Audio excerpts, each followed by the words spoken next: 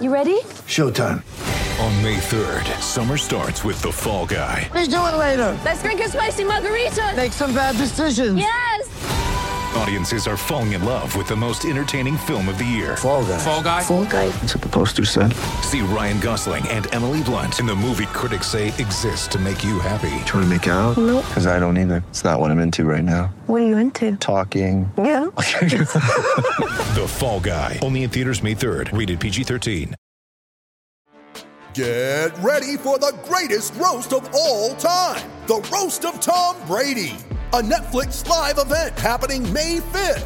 Hosted by Kevin Hart, the 7-time world champion gets his cleats held to the fire by famous friends and frenemies on an unforgettable night where everything is fair game. Tune in on May 5th at 5 p.m. Pacific time for the Roast of Tom Brady, live only on Netflix.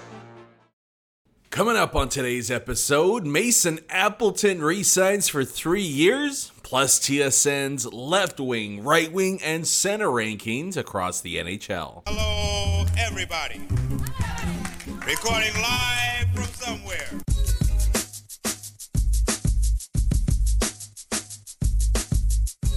What's good, and welcome to another episode of Skates and Plates on the Hockey Podcast Network.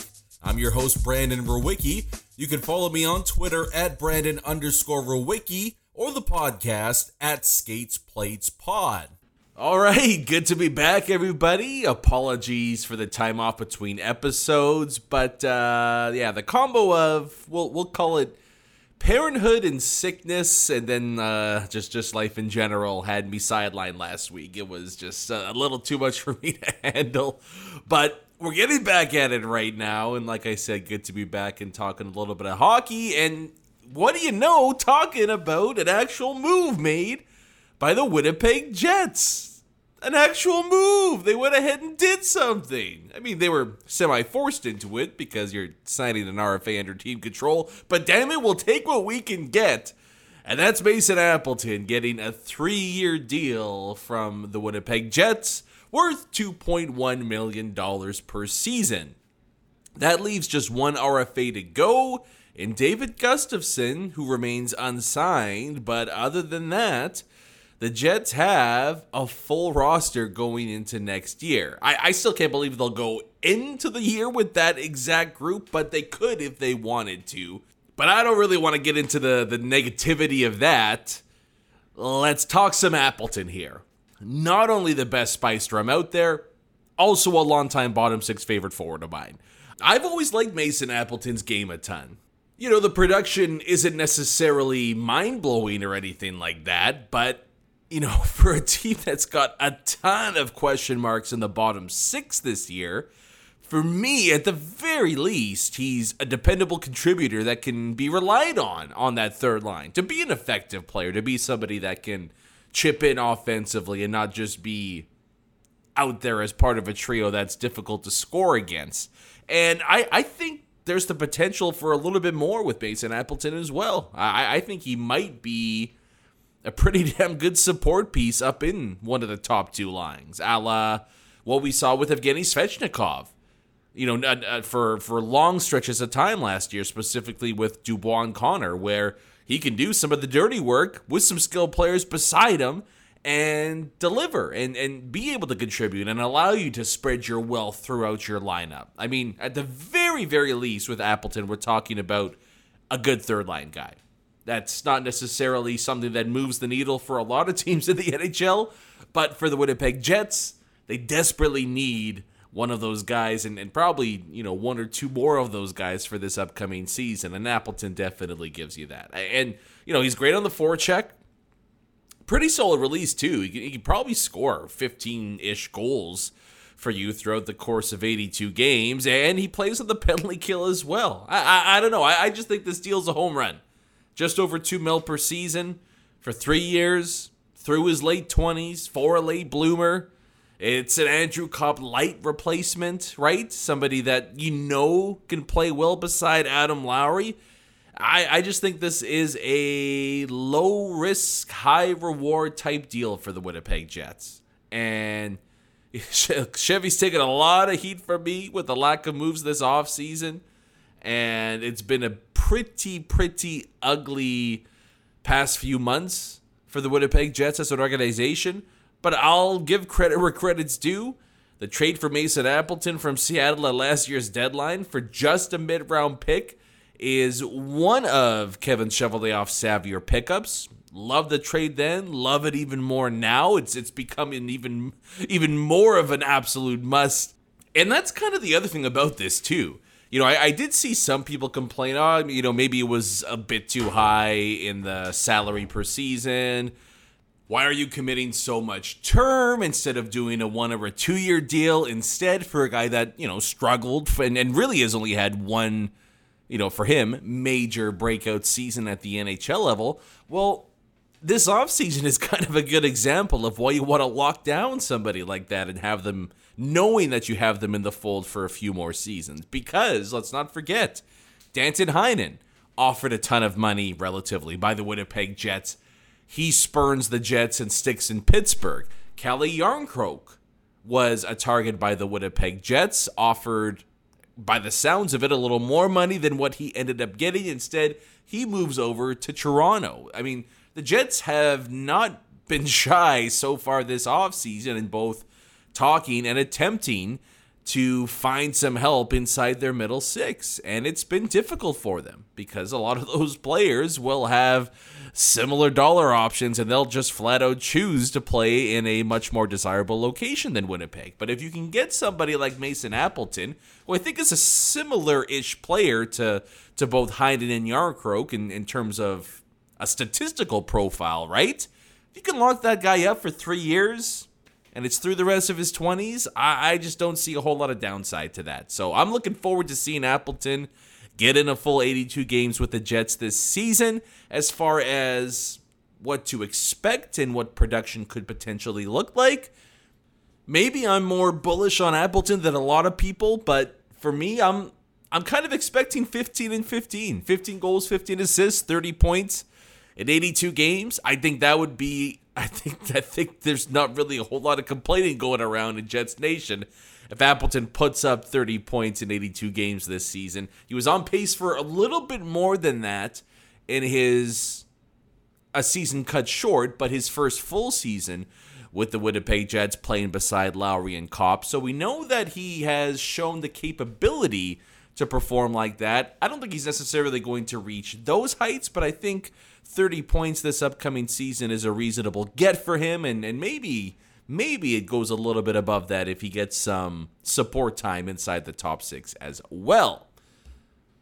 Now, we'll keep the forward talk going here. We'll switch gears just a little bit, and we'll move on from the lone move made by the Winnipeg Jets in quite some time to a look more league-wide with some off-season action from the folks over at TSN these past few weeks or so. And I thought we could dive into that for the rest of the episode here, since we don't have a whole lot more to talk about, even though we got 7 minutes on Mason Appleton.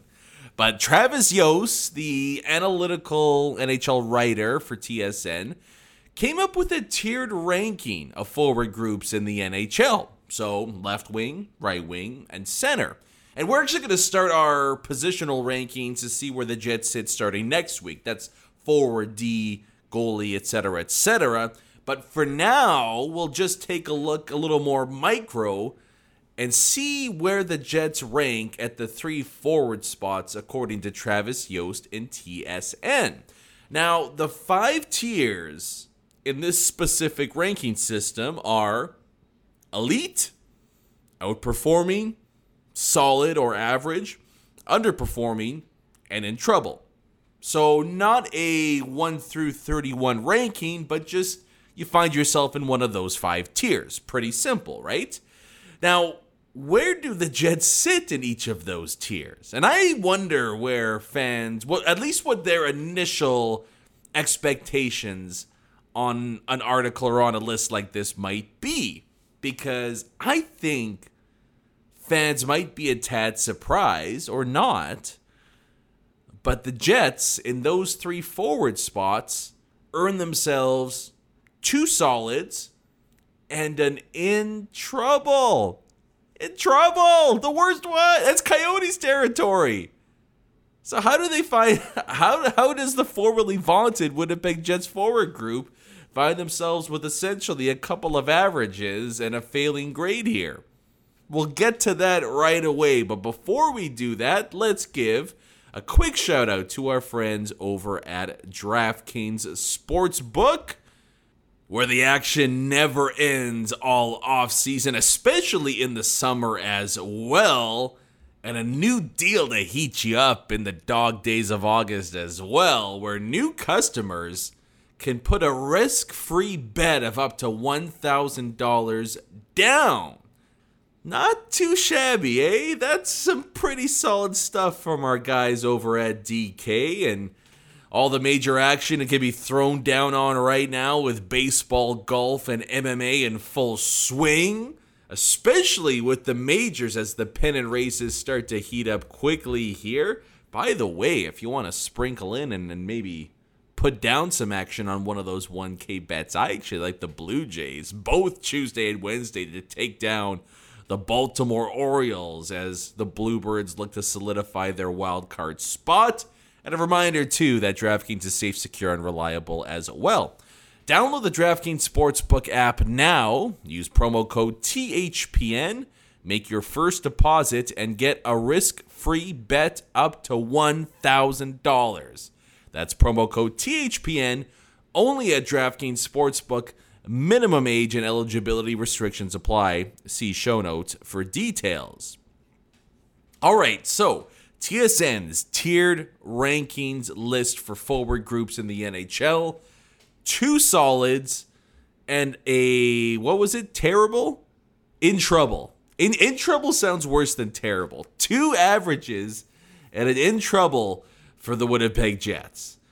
And I mean, it really should be no surprise which positions get which grades, right? Because despite all the turmoil around the center position this offseason for the Winnipeg Jets, and despite some regression from certain players down the middle, I don't think anybody is going to look at what the Jets have and go, that's an in trouble group of forwards, so we don't have to worry about that. And then out on the left wing, you have a potential 50-goal, 100-point man who might not even be the best left winger on the team still, with Nikolai Ehlers right behind Kyle Connor there. I think it's safe to say that, you know what, left wing isn't going to be a spot in trouble for the Winnipeg Jets. So pretty obvious to see the Jets get a solid in centerman, a solid in left winger, which is surprising. We'll get to that in just a sec. And an in trouble out there on the right wing. So let's start with the right wing side then, because when I initially first thought about who the Jets have there and where they might rank league-wide, my initial thought process was that, you know what, it's not going to be overly optimistic, but I didn't necessarily think it was going to be the worst of the worst.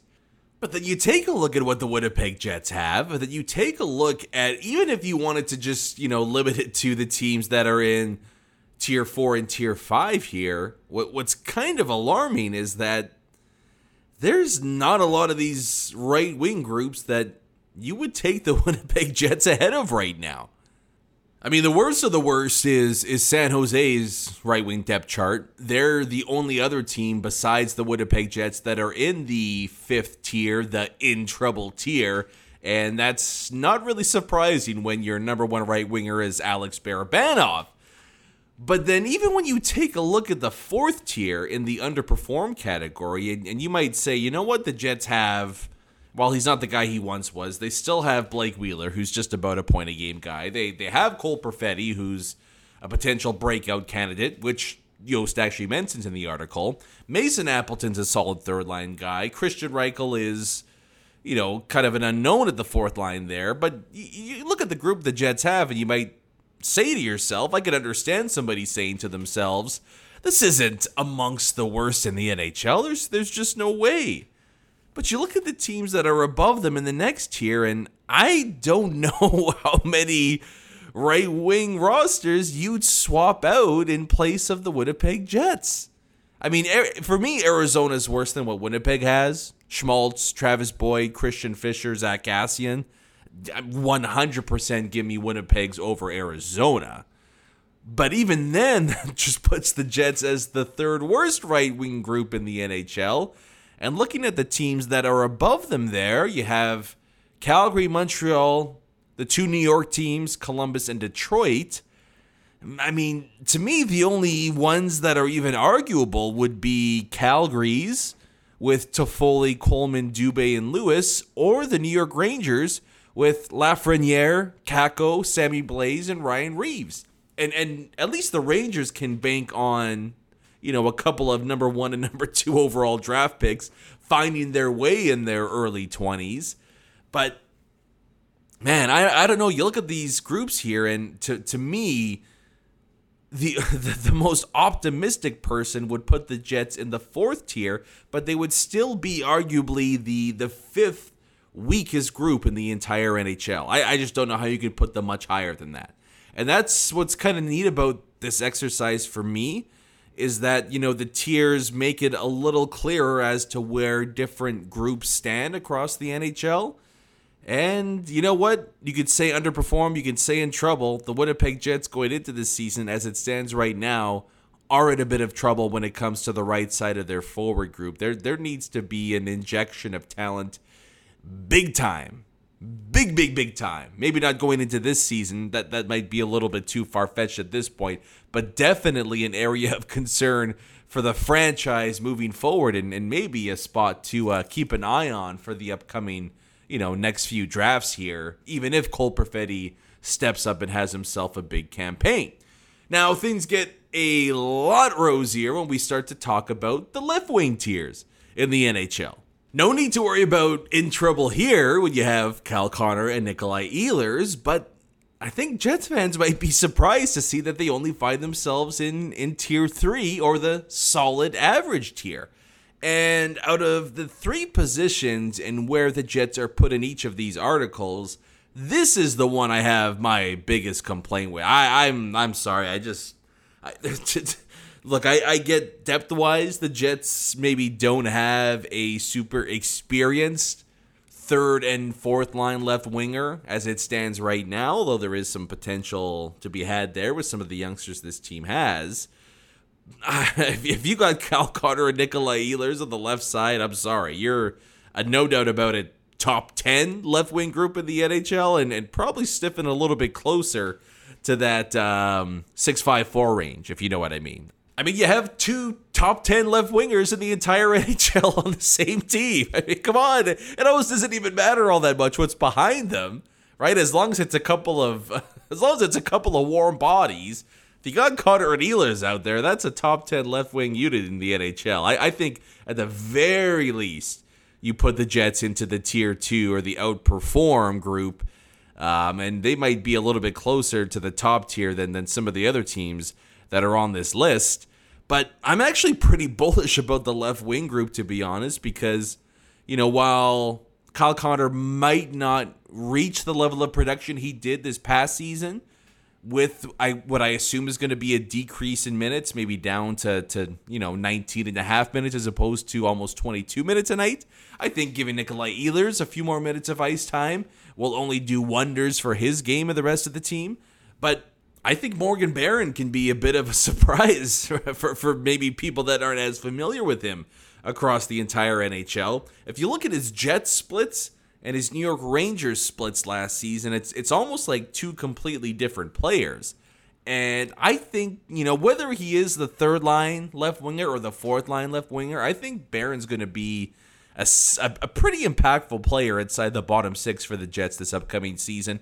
Not totally sold on Jansen Harkins being somebody that the Jets can rely on either the 3rd or 4th line, but I think with Morgan Barron, and maybe you find a veteran off the scrap heap at some point in the middle or late August, if you can bring in somebody else to supplant Jansen Harkins, for example, to me, that's an easy tier 2, and I think would be one of the better left wing units in the entire NHL, especially when you look at some of the like New Jersey and Toronto. Really, come on, I like Michael Bunting, but you're taking Bunting, Kerfoot, and Pierre Engvall over what the Winnipeg Jets. Come on, the Jets are a tier 2 left wing team. It's arguably It's arguably the outside of goaltending. It's the deepest position. It's the most talented position the Jets have on their entire freaking roster. And I say debatably, I guess, there, because that brings us to our final and really most impactful and important and entertaining group. And that would be the centermen. And once again, like the left wing group, the Jets find themselves in tier 3 or the solid to average tier. Unlike the left wing group, though, I don't think you can make the same argument and have the same level of optimism that the Jets should find themselves in a tier higher here. And that's because it's been impossible to ignore the regression in Mark Scheifele's game, specifically defensively, the loss of, Kopp and or Stastny. There's a lot less depth on this team as there has been in years past. Dubois hasn't necessarily reached that next step just yet. And while Adam Lowry has long held the mantle of fan favorite here at Winnipeg, production-wise, offensively as a third-line center, he hasn't performed at the same level as other third-line centers across the NHL over the last few years. Now, what's interesting when you look at the teams ahead of the Winnipeg Jets in the center tiers in both 1 and 2, TSN has 13 teams. Am I reading that right? 12 teams. I can count. I can count up to 12. 12 teams that are ahead of the Winnipeg Jets when it comes to centerman talent.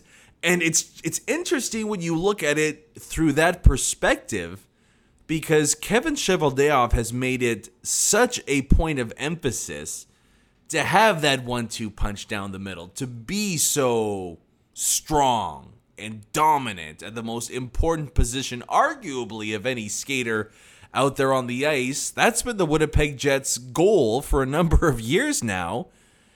And despite that, and despite trying to hold on to these, specifically 2 assets that could be out the door in just over 12 months' time, it's interesting that despite all that effort, the Winnipeg Jets are just kind of middle of the pack when it comes to centermen in the NHL.